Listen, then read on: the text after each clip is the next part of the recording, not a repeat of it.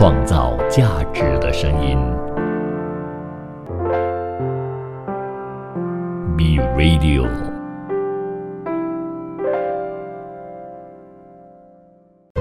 一段文字，一寸养分，一种体悟，一份感动。儿童文学品读会，你我的陈年往事。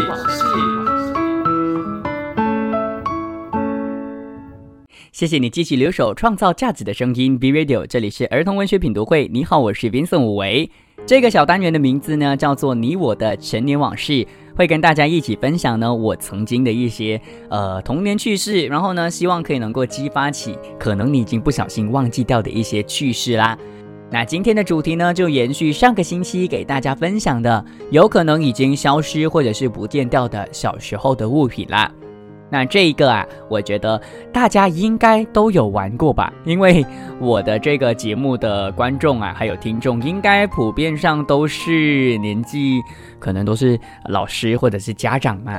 这个游戏叫做七粒子，反正就是有7颗，可能是石头啊，或者是可以是用豆子做的一颗一颗的东西，然后呢，你就把它丢上来抓，丢上来抓。七粒子我觉得呢，应该是很多人小时候很美好的一个记忆，因为它又便宜，然后又好玩啦。接下来就是我觉得也是一个非常便宜又非常有趣的一个游戏啦。说到这一点呢，我就觉得我们小时候很常玩的一些游戏啊，可能不像现在的孩子一样的需要花钱的。我们很多的游戏呢是真的是自己自创的。接下来要说的这个呢叫做 Rubber Band 跳绳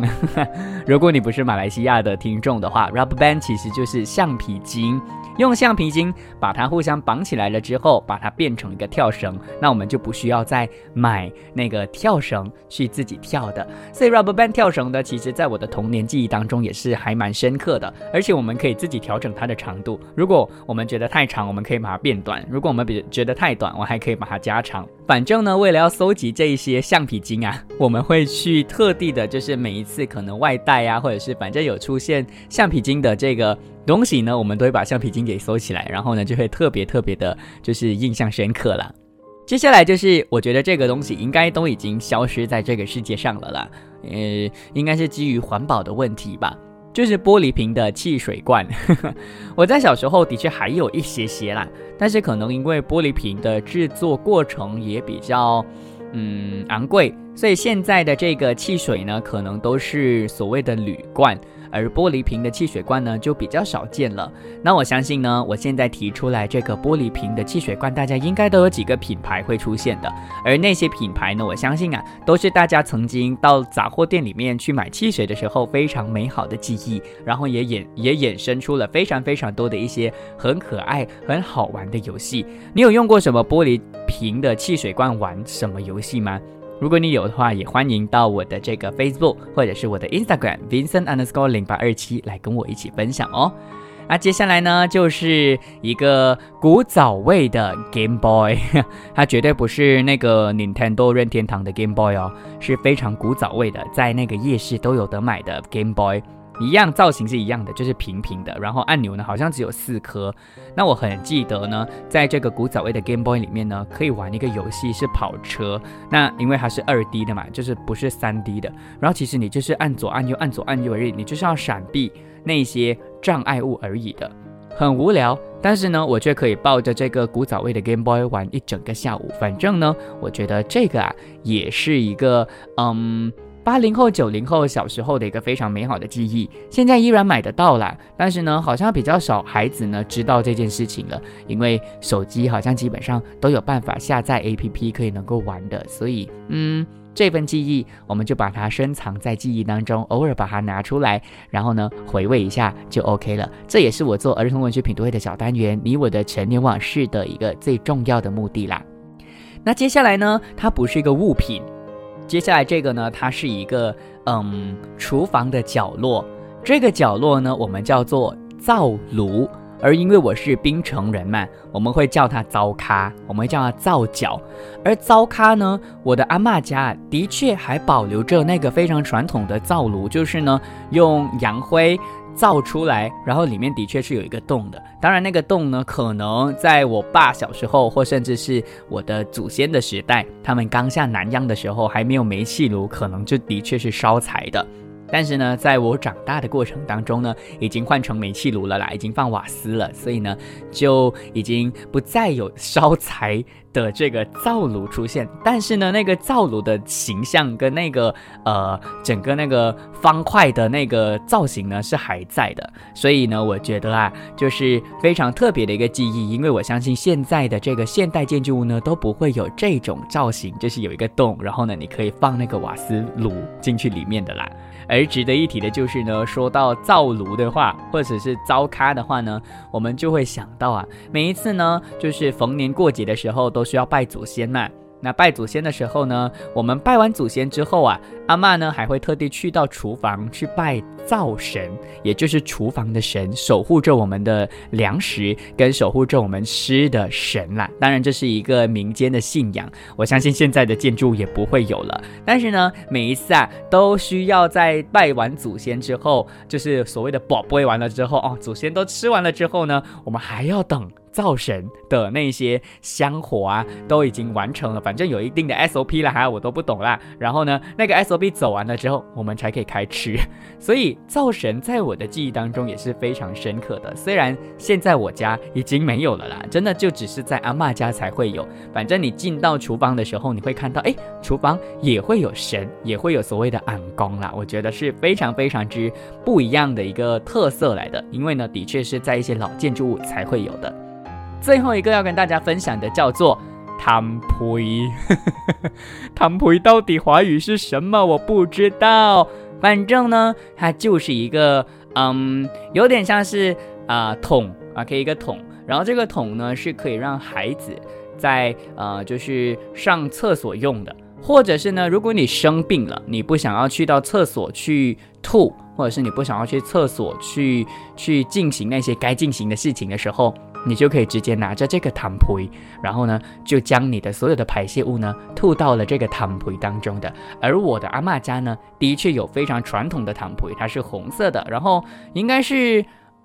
钢，反正你敲它会有空空空的声音的，然后是非常非常传统的。然后呢在那个摊胚的这个上面啊，就是它的表面呢还有非常非常漂亮的一些花纹呢，是非常传统也非常的有历史价值的。反正呢说到这个儿时物品或者是已经消失的物品呢，我真的一集两集说不完，所以我会继续的在接下来的几集当中继续跟大家分享。所以大家如果有兴趣的话呢，继续留守创造价值的声音 B Radio， 创造价值的声音 B Radio。 儿童文学品读会，您日常的生活点缀。你好，我是 Vincent 武维。其实我在儿童文学品读会当中呢，我曾经有跟大家说，有一部小说呢是我特别特别喜欢的，当然是儿童文学小说啦，叫做《窗边的小豆豆》。那窗边的小豆豆呢，就描述着一个女孩，她名字就叫做小豆豆。她其实呢被普通的学校给嫌弃，然后她去到了一个8学园。然后8学园里面的氛围呢，的确相较其普通的学校呢是比较不一样的。在这里的每一个孩子呢，都可以真切实实的去做自己的。而今天呢，我又再一次的抽其中一章呢，想要在空中跟大家分享。当然这一段呢，我就会纯读给大家听，因为它是小说嘛，所以幅度有点长。我读完了之后呢，大家要继续留守，因为呢，下一段我会给大家分享我看完了这一段之后的感想，以及这部作品它所可以带给你的一些讯息，跟可以带给你内心的那份感动了。所以现在呢，就给大家来朗读《窗边的小豆豆之大冒险》。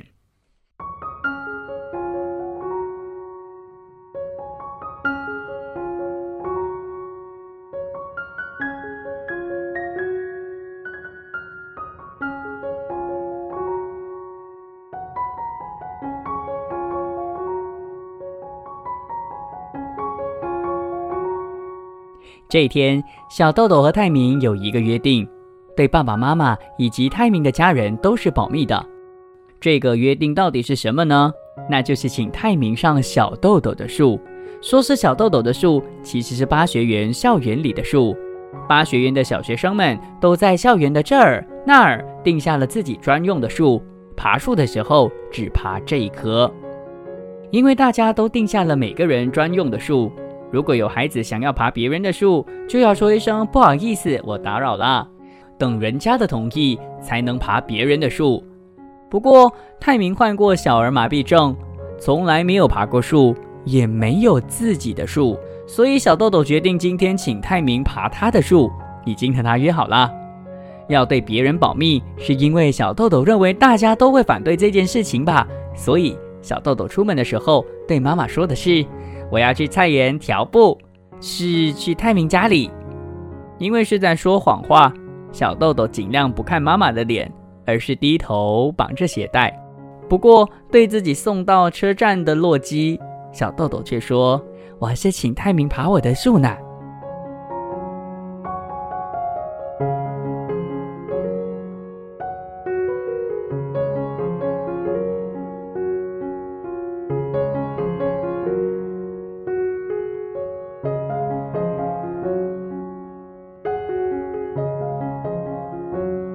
泰明一看到小豆豆，立刻拖着一条腿，张开双臂向小豆豆跑来。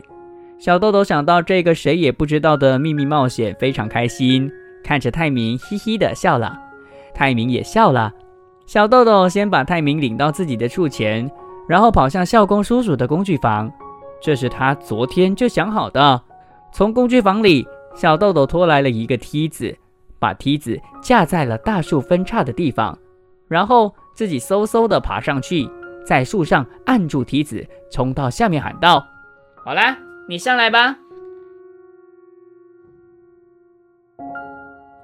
但是泰明的手和脚都没有力气，一个人怎么也登不上梯子的第一级。于是小豆豆又飞快地转身下了梯子，从后面拖着泰明的臀部，使劲把他往梯子上推。可是小豆豆毕竟太瘦小，从后面拖着泰明就很吃力了，哪还有力气去按住要滑动的梯子呢？泰明把脚从梯子上挪下来，默默地站在梯子前，低下了头。小豆豆这才发现事情比自己想象的还难多了，但是一定要实现泰明的心愿，让他爬上自己的树。小豆豆转向泰明跟前，鼓起腮帮子，对悲伤起来的泰明做了个鬼脸，然后说，等一下哦，我有办法。说着，小豆豆又跑向了工具房。终于他发现了梯凳。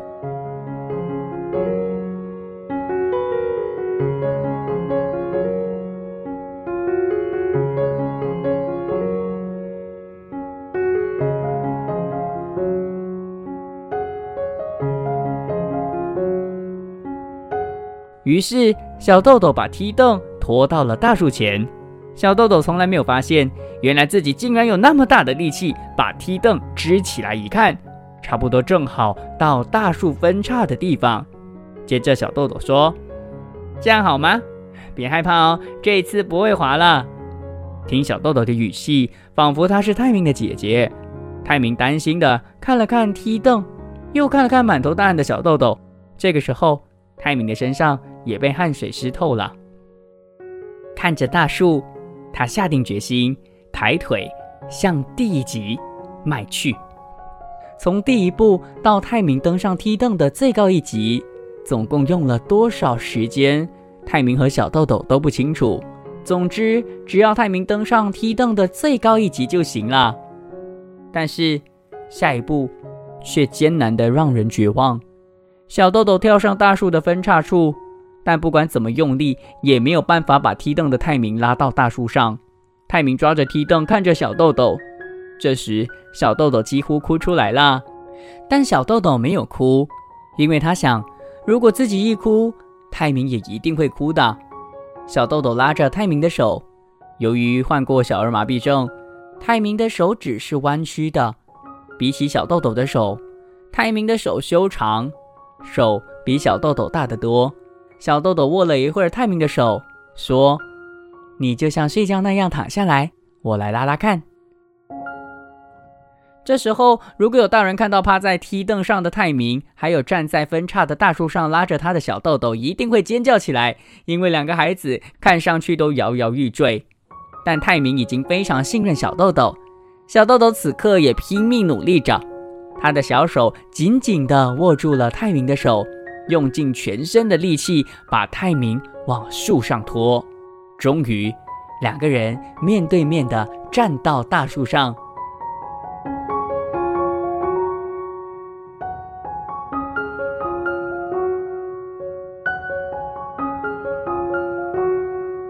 小豆豆一边用手埋着汗淋淋、乱糟糟的头发，一边鞠躬说：“欢迎光临。”而泰明则说：“打扰啦。”对泰明来说，这是第一次在树上看风景。我知道了，原来爬树是这样的。两个人在树上待了好久，说了许多话。而对泰明来说，这是他第一次，也是最后一次爬树了。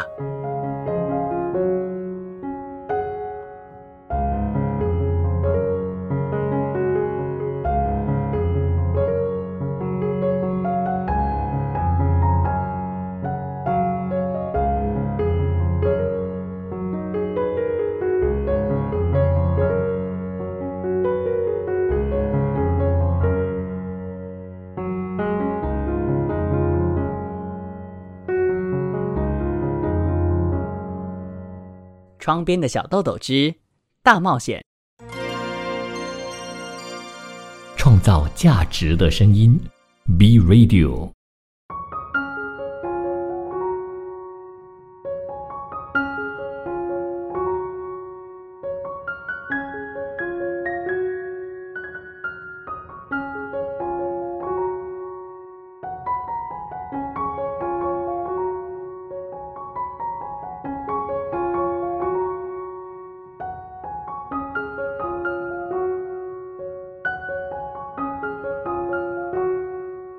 儿童文学品读会，您日常的生活点缀。你好，我是 Vincent 武维。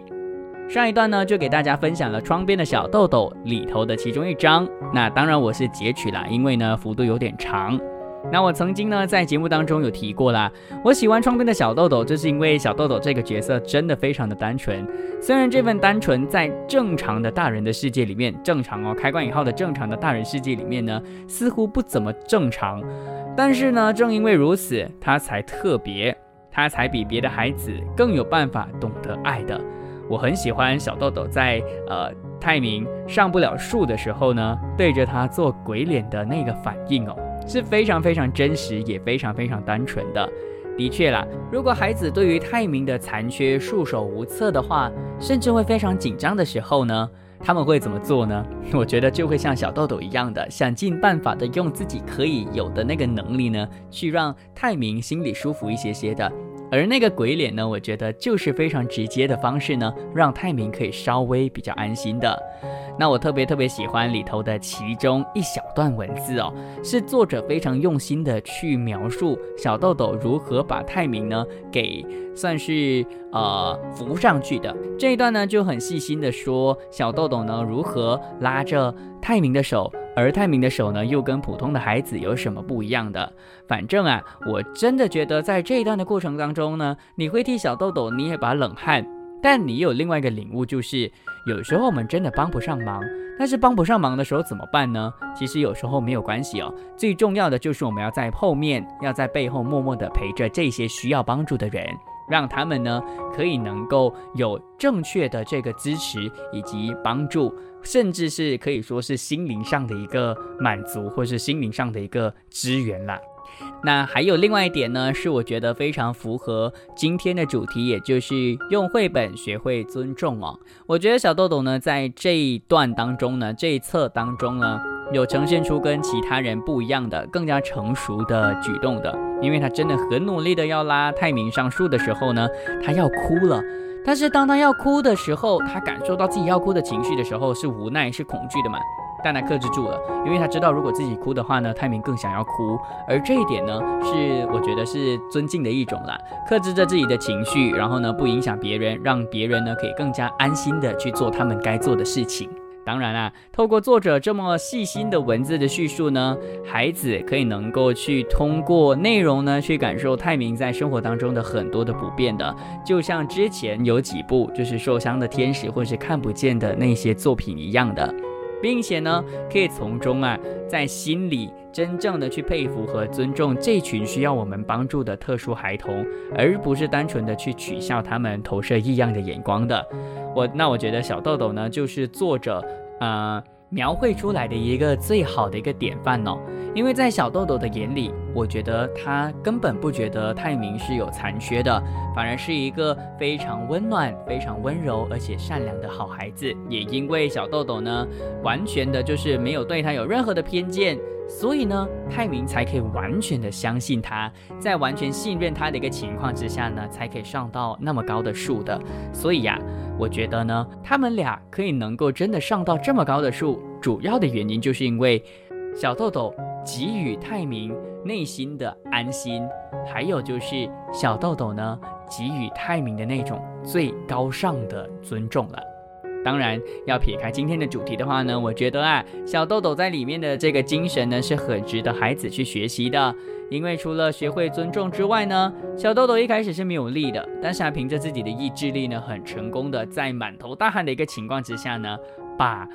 泰明呢一起拉上树。所以过程中虽然只有文字，但你却可以能够在你的脑海当中脑补出非常艰辛的画面，甚至替他们最后的成功呢而鼓掌，为他们的这个成功呢而觉得欣慰的。反正我说了那么多，我想要跟大家说的就是窗边的小豆豆呢非常符合我今天的主题，就是可以能够用儿童文学去让孩子学会尊重。因为里头的所有所发生的事情呢，其实在正常的学校里面呢似乎都是不正常的，但是呢在巴学园就可以非常理所当然的发生，甚至呢在故事里面的校长呢会觉得这些孩子的举动呢是非常的有特色，无限的放大他们的优点的。所以这部作品的确是非常适合跟大家一起共读和伴读的一部作品，窗边的小豆豆。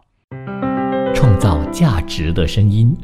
，B Radio 儿童文学品读会，您日常的生活点缀。你好，我是 Vincent 武维，来到了最后一段的儿童文学品读会啦。今天的主题呢是用绘本学习尊重。那这部作品呢，我觉得它其实也没有非常明显的有尊重这个价值观，不过呢依然是有的。所以到底这部作品会是如何的呢？一起来听书吧。这部作品的名字叫做《烟花》，作者呢是邓正奇，明天出版社出版。烟花。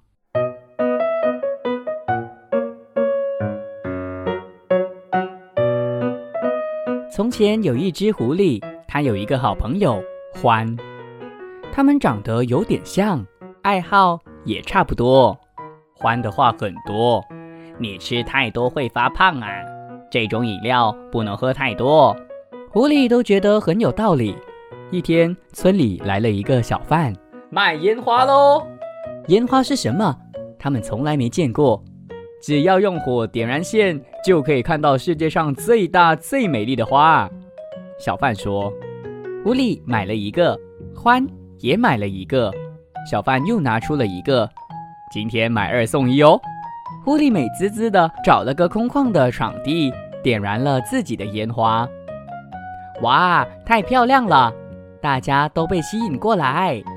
欢，轮到你咯。这是我的烟花，我要自己看。说着，欢躲进了帐篷。砰嘣！显然这是行不通的。还剩下一个烟花，大家都眼巴巴地等着。这是我们的烟花，不要别人看。这里没有人吧？这里没有别人吧？这里没有别人吧？这里没有别人吧？他们走啊走，从白天走到黑夜，终于，这里真的没有别人了。欢满意的点燃烟花，哇，比白天还美，绝对没有别人看到哦。